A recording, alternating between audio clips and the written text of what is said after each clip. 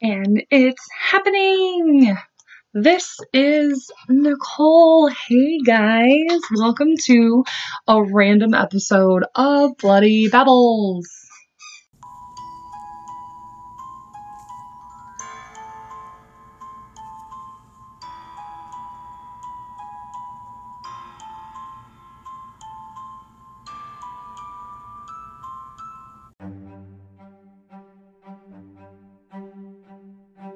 Hey there, Babylonians! Today's episode is brought to you by Romer Skincare.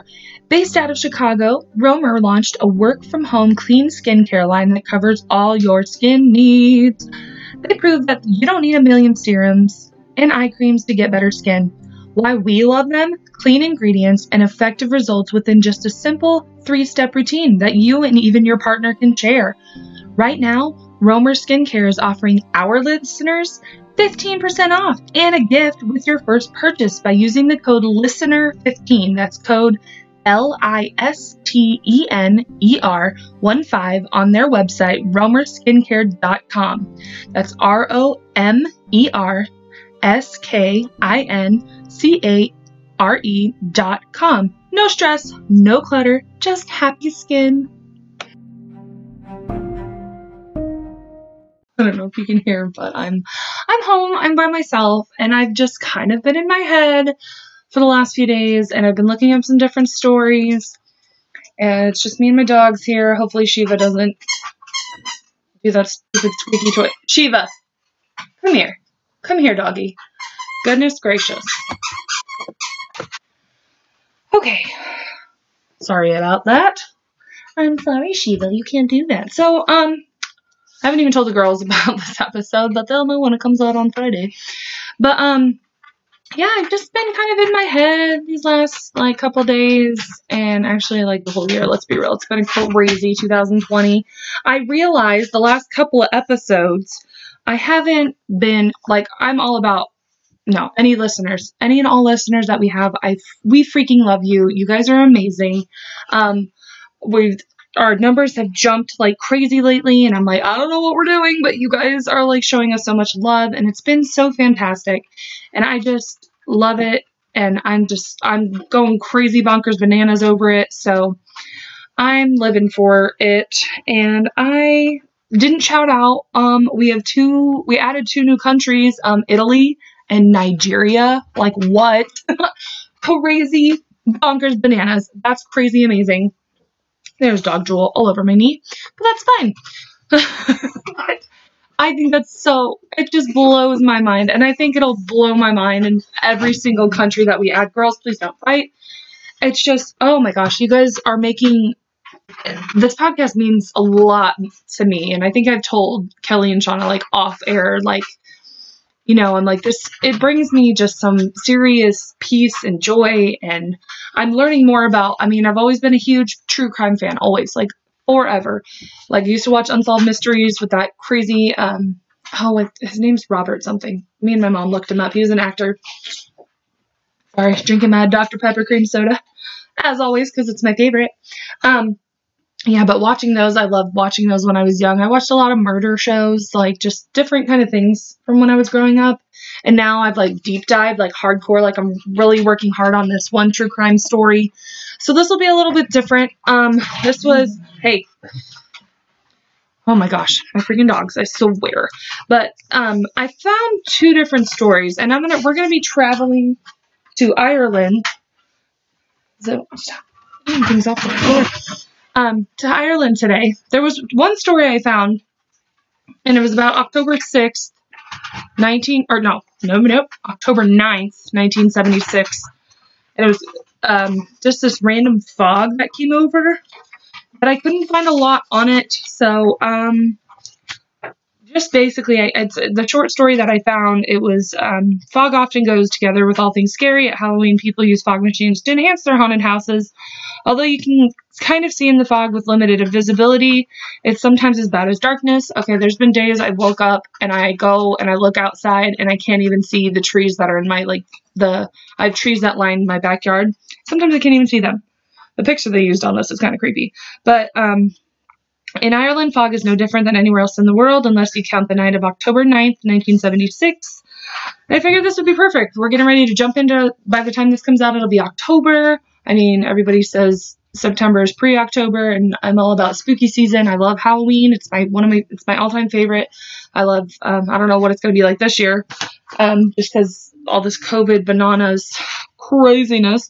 But, yeah, so I love spooky things. But it said that a small town had a thick and eerie fog sweep around 7 p.m. in Ireland. It left people feeling uneasy, and most went indoors and locked their homes for the night. When morning came, the fog cleared, and folks were able to leave their homes again. Those who had remained locked inside had no idea what had happened during the night. Those who didn't have a different story to tell, police received more than 60 calls from scared citizens who had gone outdoors when this fog creeped in. They said their dead were roaming the streets. Their calls were immediately disregarded, and they thought they were playing jokes. However, patrolling the next morning, police found that the local graveyard had all its graves dug up, and the bodies were nowhere to be found. There's a small, I wouldn't say poem, but it's by Joel Frad Bink. To one who, journeying through night and fog, is mired neck-deep in an unwholesome bog. Experience, like the rising of the dawn, reveals the path that he should not have gone. So, yeah.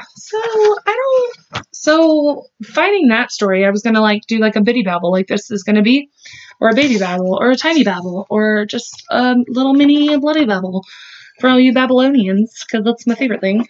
And so, yeah, so on top of searching for more about that, I then stumbled upon a different story. So I know we have some Irish listeners. I hope you're still there. Hello.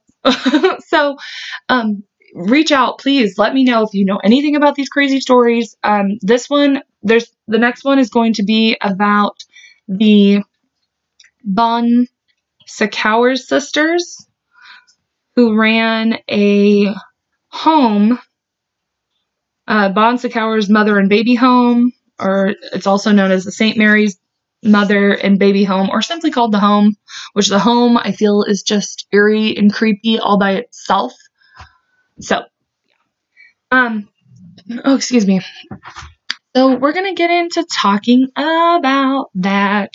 So between 1925 and 1961 in Tuam, is how I'm going to guess you pronounce that. Oh, excuse me.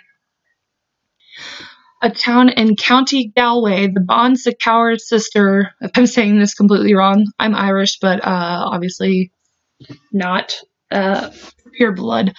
So I have it in my lineage. So if I don't say any of these right, please comment or message or email, do something and let me know. This is how you say it. Ran the Home, which was an institution where thousands of unmarried pregnant women gave birth, but previously it had started off as a workhouse and a military barracks. So it's got kind of some pictures on these. I've got a couple of different articles that I'm going off of. And this came to light, actually not that long ago, because it's got a crazy twisted end. So I hope you guys enjoy this crazy off-the-wall by myself story. So it's going to sound kind of funny because I'm sitting here just talking to you as if you're here, but I'm literally sitting in my house with my 2 dogs because my child is with his father tonight. So I'm just sitting here living my best life. So, the building that eventually became the Home was See, I can't even do this by myself. You'd think I'd be all confident and be like, oh yeah, I can read. No, I can't. It was built in 1841 as a workhouse under the Irish Poor Laws. And it, like any other workhouse, it had been designed by Poor Law commissioners, architect George Wilkinson, to house about 800 people. And it opened in 1846, close to the peak of the Great Famine. What is this Great Famine? Oh, okay. That's what I figured. The Irish Potato Famine. I actually did a research project on that when I was in high school, which was almost 10 years ago, and that's just sad. Even though 27 isn't that old, but yeah. Anyways, as well as dormitories, the main building contained an infirmary. Guys, I'm sorry. I should have just went to take a nap or something. Infirmary and an idiot's ward. That's where I would belong. And I guarantee if Kelly or Shauna were here, they'd be like, oh my God, Nicole, no, you're not an idiot. Well, in this moment, I feel like one because I can't even read. Sheds were constructed on the property to house additional inmates and fever victims. A fever hospital was later constructed next door, and after the famine, the workhouse continued to house the poor and homeless for more than 6 years. So remember, we're in 1846 right now. It doesn't become like the home till 1925. So in 1916, during the uprising against British rule, British troops took over the workhouse, evicted the occupants, dogs, please stop, and made the building their barracks. In 1923, during the Irish Civil War, 60 anti-treaty IRA volunteers were imprisoned, executed at the workhouse by Irish Free State forces, followed by 2 others some weeks later. These were among the last executions of the Irish Civil War, and the nuns who took over the building later erected a crucifix in memory of the executed IRA members. Huh.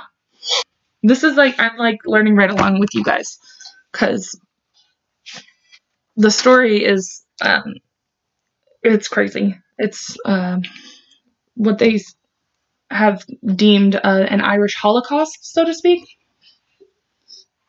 And my experience with Holocausts is not, they're not great.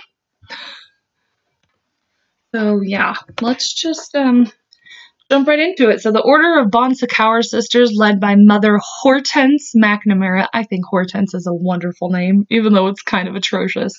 Would never name anybody or anything Hortense, but it's great. She took over the Tuam workhouse in 1925 and converted it into the home. I don't know why, but that sounds a little culty to me. The home. Do you want to come join the home? Sorry. Maybe it's just me. I don't know. So this resulted from the prior closure of all workhouses in the county by the Galway Board of Health and the transfer of the hospital wing of Glenamaddy Workhouse to Tuam. So unwed single women who became pregnant were sent to give birth there rather than at a hospital or at home. And the nuns were obviously trained midwives. In 1927, the Board of Health directed that a maternity ward be added so that the mothers could be segregated from the public wards. That doesn't sound right.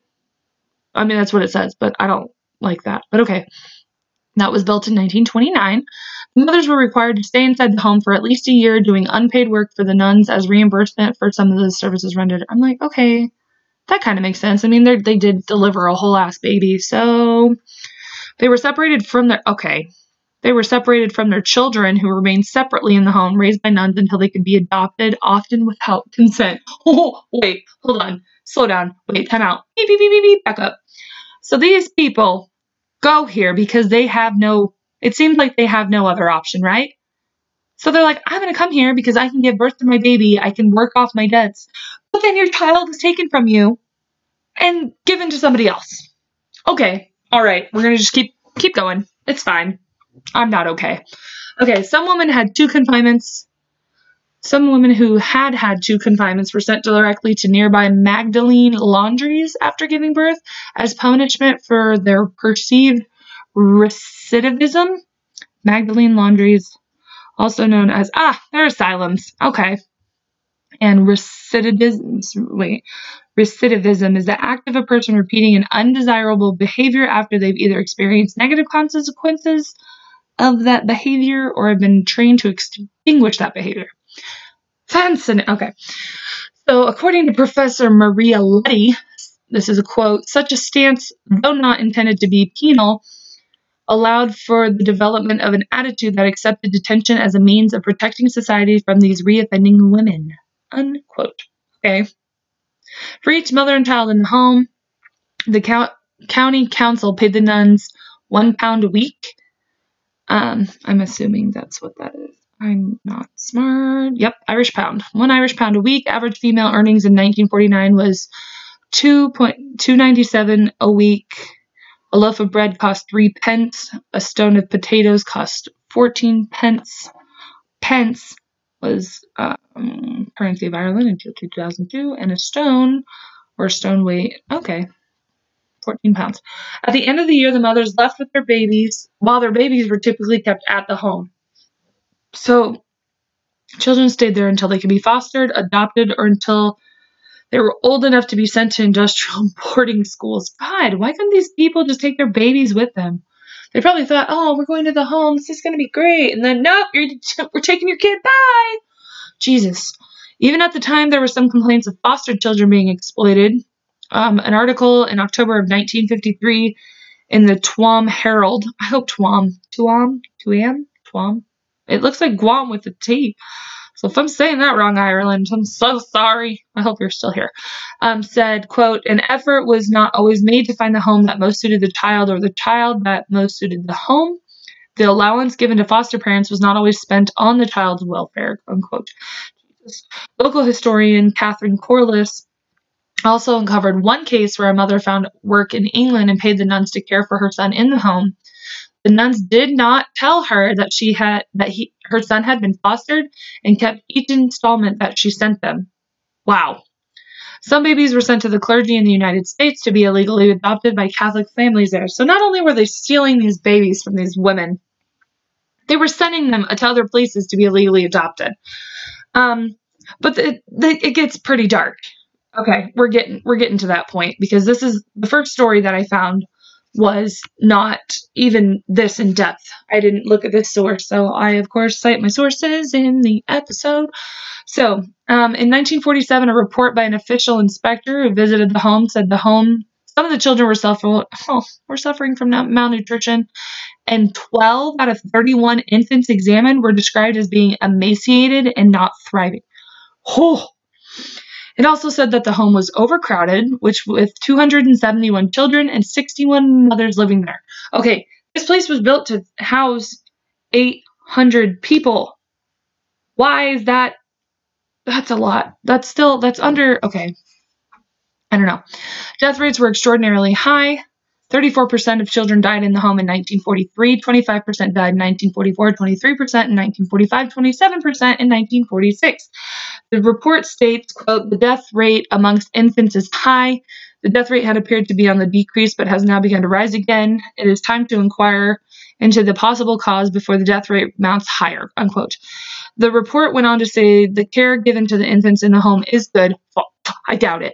The sisters are careful and attentive. I don't believe diets are excellent. You liar. You're a liar. You're a liar face.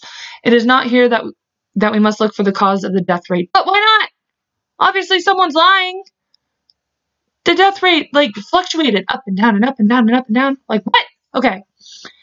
An inspection 2 years later in 1949 conducted by inspectors from the Galway County Council reported everything in the home in good order and congratulated the Bon Secours sisters on the excellent condition of their institution. This is probably why we're going to get into the next part of this freaking story. Home closed in 1961, but most of the occupants were sent to similar institutions such as the Sean Ross Abbey in Roscrea is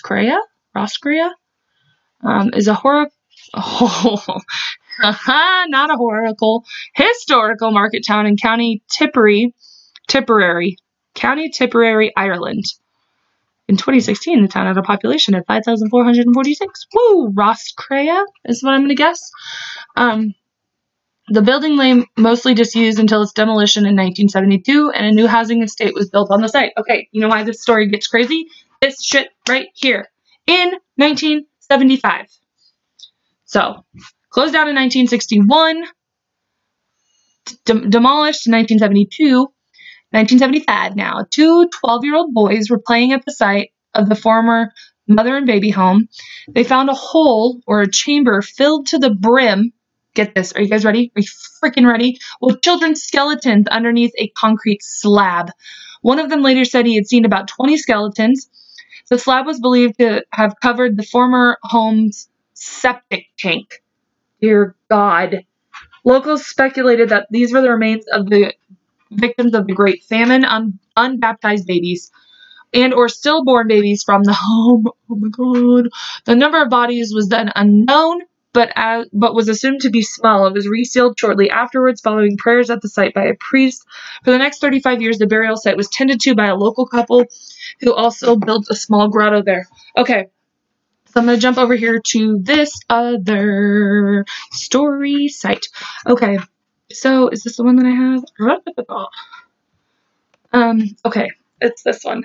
So in this article, The first glimpse of the horror came in the 1970s when two boys prized upon some concrete slabs in the grounds of a home run by the Sisters of the Bon Secours. I hate how I'm saying that, but okay. In Tuam County, Galway. One of them, Barry Sweeney, then 12 years old, vividly recalls the moment. There it was, he says, skulls piled on top of each other. It was just bones and bits of rags and whatever, just a jumble. We just ran, he recalls.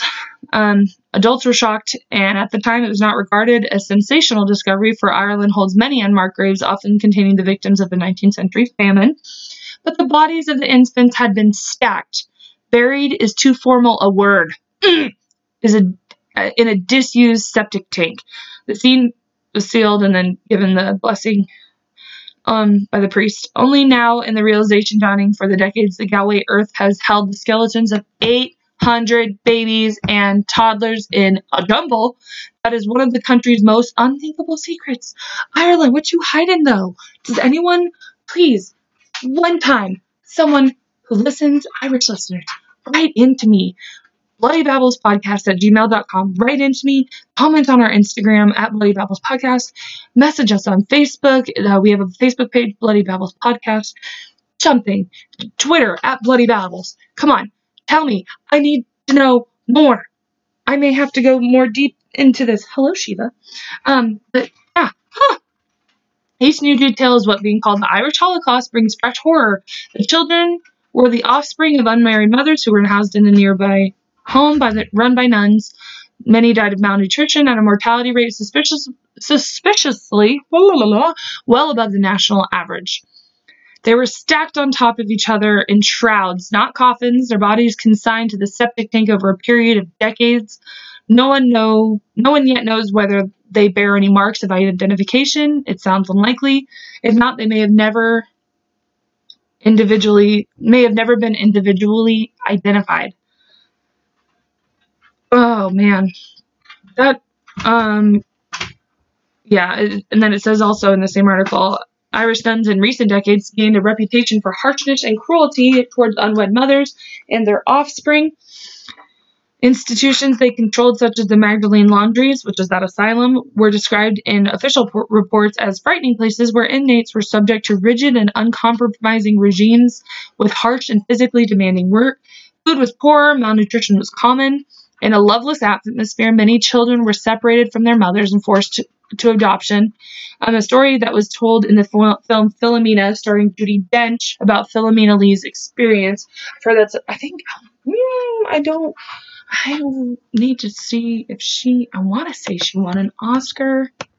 Okay, just had to stop and check. But yeah, it won Best Picture. Judi Dench won Best Actress. Goodness gracious. It had the Best Original Score, Best Adapted Screenplay. Like, that movie made the big bucks. But yeah, so Philomena Lee. So go check out the movie Philomena. I personally have not watched it, but after this, I'm gonna go check it out because obviously I have to. I'm saying so much. I'm probably super annoying, and I'm so sorry, but I'm here by myself, just talking to you, as if you're going to respond back to me, because that's what I do, because I'm all by myself, and I literally did this on a whim, so here I am, just living my best life.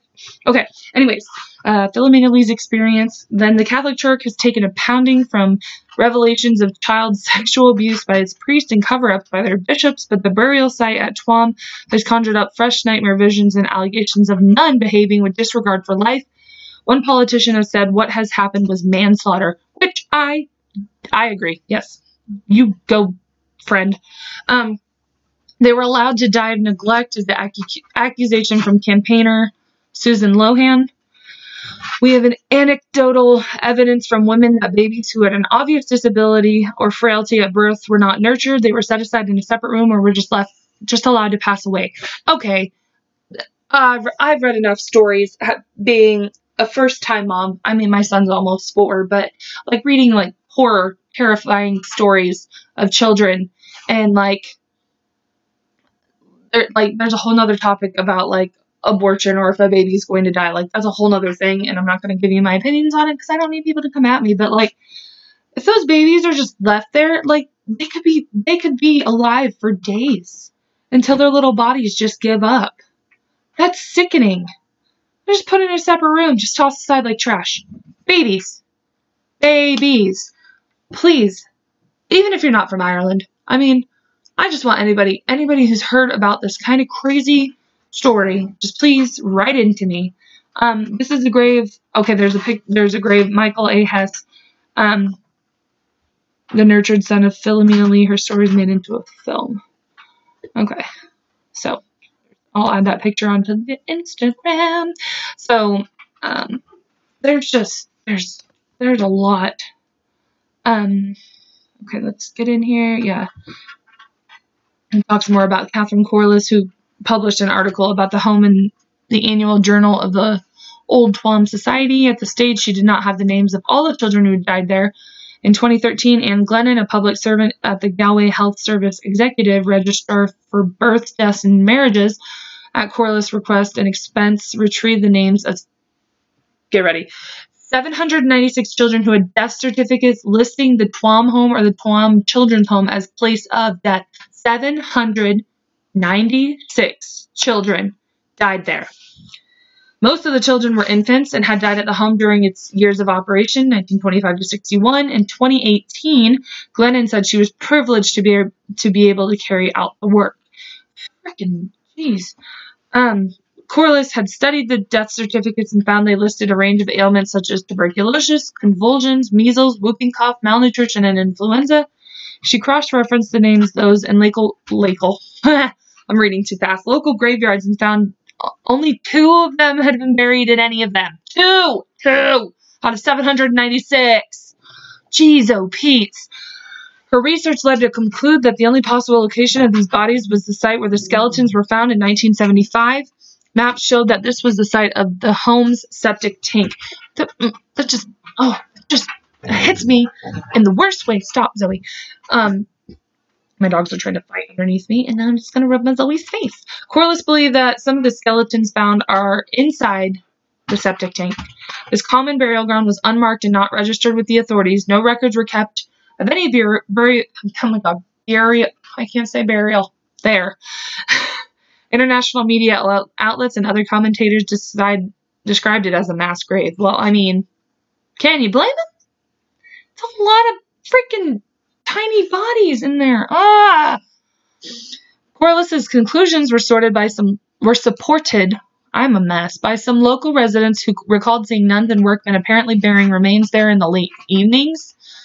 In 2010, the bodies of 222 infants from Bethany Home, another maternity home, were found in a mass unmarked grave in Dublin. Whoa. Okay, that is over 1,000 babies. Same situation, different location. Holy shitballs. Okay, I'm fine. In April 2014, her research was publicized during the dedication of a memorial to the 222 dead children at the Bethany home. Corliss is campaigning for a similar grave marker to be placed at the Tuam site.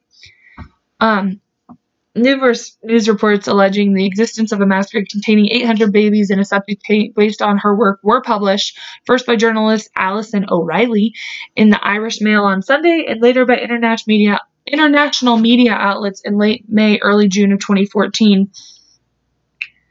I lost my spot. The story sparked outrage in Ireland and internationally.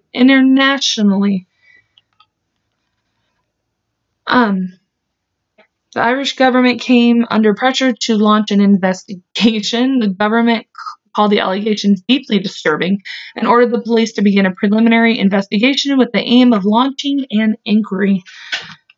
I don't know why that just happened, but I'm pushing buttons. Okay, I'm fine. I'll edit that out. But anyways, it was just a long pause. So, yeah, there was a lot of outrage. What's this? Professor Liam Delaney said the high child death rate at the home could not be explained by the higher overall child death rates at the time, nor by the higher death rate among illegitimate children. He added this points to something serious within these institutions. So there's a documentary in the Would You Believe series on the topic of the Tuam babies. It was broadcast April 12, 2015. In October of 2017, the New York Times published an extended multimedia article, The Lost Children of Tuan by Dan Barry and others, covering the home, the children, and the burial site. Ooh, hoo-hoo. So on June 3rd, this is getting deeper, especially because what's going on in the world right now. June 3rd, 2015, Irish Examiner published a special report which claimed that the health service executive had voiced concerns in 2012 that up to 1,000 children may have been trafficked from the home, and recommending that then health minister be informed so that a fully fledged, fully resourced forensic investigation and state inquiry could be launched. Some of these children, okay, so you're thinking 1925 to 1961, like, I mean, some of them would be in their 80s or 90s, but some of them could be in their, like, 50s or 60s now. Some of them could be here in the United States. Like, they were shipped all over the world. Well, into the, well, that was creepy. I don't like being in my house by myself now. I don't know why I thought this was a good idea. But, that's just the issue. Whew, okay, I'm getting crazy. This is starting to get a little frazzled. The issue had arisen within the HSE, which is the Health Services Executive, when a principal social worker responsible for adoption discovered a large archive of photographs, documentation, and correspondence relating to children sent for adoption to the USA, which literally was just talking about. Documentation in relation to discharges and admissions to psychiatric institutions in the Western area. And it was also noted that letters from the home to parents asked for money for the upkeep of their children that weren't even there. Let's put that out there. And notes that the duration of stay for children may have been prolonged by the order for financial reasons. It also uncovered letters to parents asking for money for the upkeep of some children that had already been discharged or had died. Oh my God. Can you imagine if you were to live to see that this was all uncovered, to figure out that you were sending money somewhere for your child that you had to birth out of wedlock because the times were so different, 50, 60 years ago, 70, 80, however long, almost 100 years ago. Paying for a dead child and not even being told about it. Just these people are fucking money hungry because they're disgusting. They compiled a list of names of up to 1,000 names. 1,000 names that were discharged or died that were paid for even after they were not there any longer. The reports mentioned the possibility that up to 1,000 children had been trafficked for adoption. One of the reports mentioned that it was possible that death certificates were falsified so children could be brokered for adoption, which could prove to be a scandal that dwarfs other and more recent issues with the church and state. Bro. They said the Bon Secours sisters, I can't say anything right, in a statement said, as the Commission of Investigation has now been establishing, the Sisters of Bon Secours do not believe it would be appropriate to comment further, except to say that they will cooperate fully with that commission. Because you're guilty, that's why. The report states that if thousands of babies were illegally adopted into the United States without the willing consent of the birth mother, then this practice was facilitated by doctors, social workers, religious orders, and many more people in positions of authority. The report states that there is a real danger that some people may still work within the system. Bruh. What? Whew. Okay. So, yeah, there's just a heavy investigation. We're jumping now to March 3rd, 2017. The Mother and Baby Homes Commission of Investigation announced that human remains had been found during a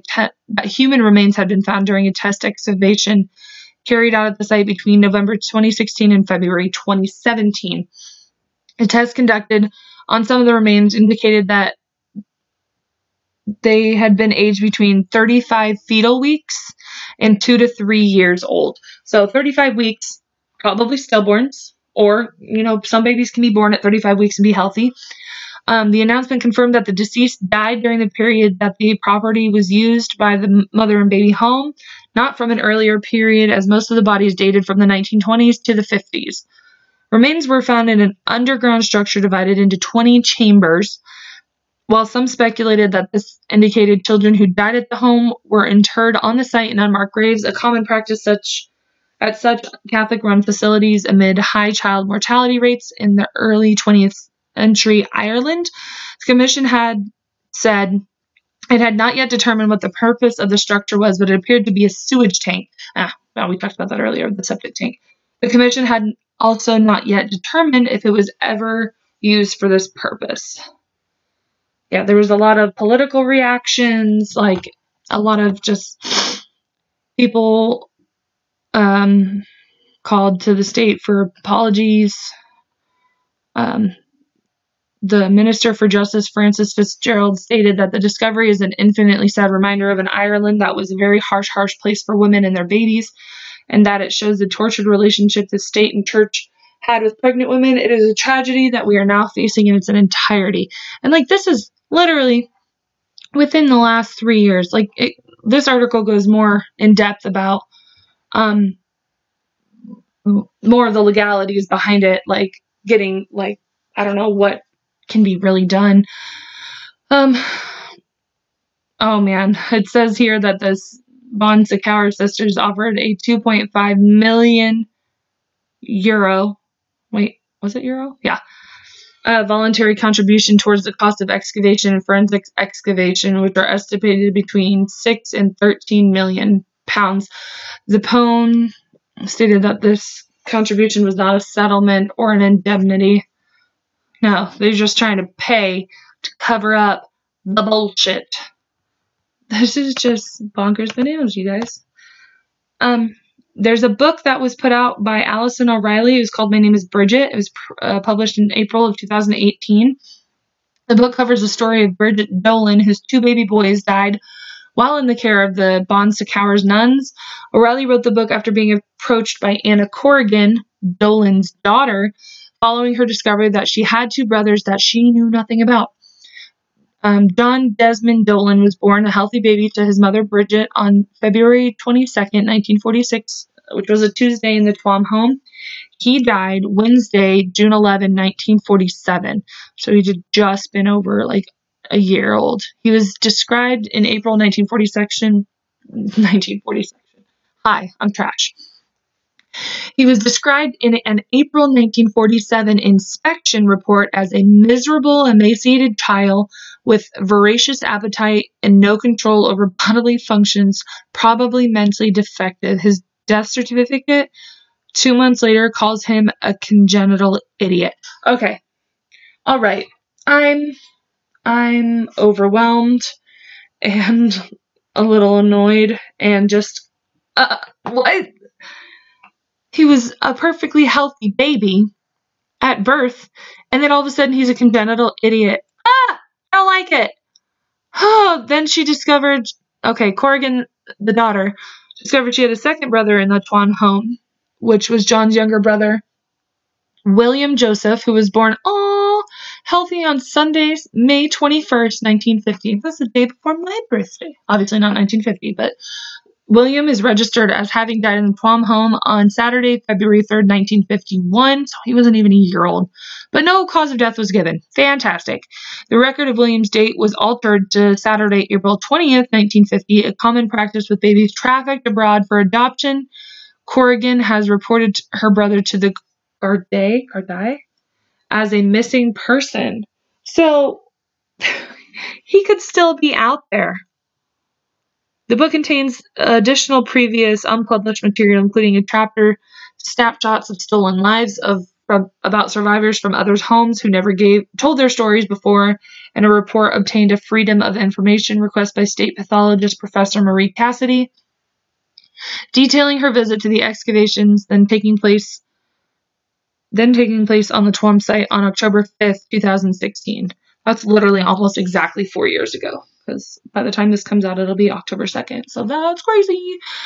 The home septic tank, along with more recent brick-built structure consisting of 2 chambers, was discovered. Professor Cassidy wrote, I was informed that bones, believed to be infant remains, had been found out with the original septic tank during the excavation. She described that she could see when she looked into the small hole into the chambers. The remains did not appear to have been carefully laid out and had been deposited unceremoniously in the tank. Basically, what they're saying, they were just topped in there, just thrown in there like freaking garbage, not like they were a human being. So it's fine. I'm fine. There was debris, goodness gracious, lining the floor of both chambers and recognizable infant bones scattered on top. She wrote the bones were in a haphazard arrangement, which no indication of having been uncoffined or laid out. There were identifiable skulls and long bones. And then the info in the report obtained under the Free Information Act showed just how accurate the verbal accounts given by children from Tuam who had stumbled upon the mass grave in the 1970s had been. Whew. On October 30th, 2018, journalist and author Allison O'Reilly, who first broke the story of the Tuam babies in 2014, became the first Irish journalist to be awarded the Gold Medal of Honorary Patronage from Trinity Philosophical Society for her work, in covering the story of the home, along with Anna Corrigan, who helped expose the story. There was talk about the Pope going there to see, Irish Council for Civil Liberties, Grove Hospital. There's just Galway County Council has stipulated that an archaeologist must monitor excavation work on the site in order to preserve any remains which may be buried there. So that's a whole lot of crazy for what these little babies probably had to go through. A full embodied inquiry, and it's just described as sickening by Dr. Diarmuid Martin. Yeah. And then it says the sisters were shocked and deeply saddened, promising to cooperate with any investigation to establish the full truth of what happened. Oh, but you guys probably, who knows, hopefully, I don't even know how to say it. Hopefully these babies weren't murdered. I mean, granted, yeah, they were murdered. Why would I even say that? They were murdered. They were literally left in rooms just to be left by themselves, just to die. That's bananas. Bananas. So this is just a little bitty one. It's a little bitty episode that I wanted to just do something to clear my head with all the craziness that's been going on inside my mind. But now all I'm thinking about is a mass grave with tiny little baby bones in it. So that's probably not good. I hope you guys, oh goodness, hope you guys enjoyed. I don't want to say enjoyed. I hope you guys found this episode to be interesting, informative. If you guys have ever heard anything, especially, I know we've got I don't know how many listeners we have in Ireland. I just know there's some, or one. Hey there. Please write in. Find it. You can email us at bloodybabbles.podcast@gmail.com. You can follow us on Twitter at Bloody Babbles. Facebook and Instagram are both Bloody Babbles Podcast. I have a whole bunch of amazing, wonderful friends on Twitter.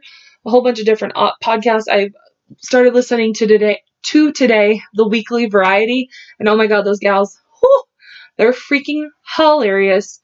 They're so fun, and I adore them. So go check them out. They've only got 11 episodes out, so yeah, I'm fine. And so yeah, go check out the Weekly Variety, live with Big Bruh. We've thrown his promo in, Infinite Banter. Have you seen it? That's that's freaking cool, and I love her voice, Maggie's voice on. Have you seen it? She talks about different shows in different countries all over the world and describes kind of their plots, and I really love her voice. I think it's fantastic. So go check them out. As always, our intro music is Fantasy and World Music by the Feichters. They have so many they're tons of videos. The one we use for these bonus episodes is the creepy doll music, which suits my soul. I'm sure I may change up our intro song at some point, but I'm always going to use those guys because all their music is fantastic. So make sure you go show them some love on YouTube. If you're feeling, so inclined, go check out our Patreon, patreon.com/bloodybabbles podcast. You can also donate through Anchor, as little as 99 cents a month, up to $10 a month, whatever you feel like, guys. we've got a lot planned for you. And I mean, we're 20 episodes in now, so this is pretty exciting. I'm pumped. I love it. It's been an adventure. It's not something I would have ever put myself doing at 27 years old, but you know. So until next time, my little Babylonians, babble on. Bye.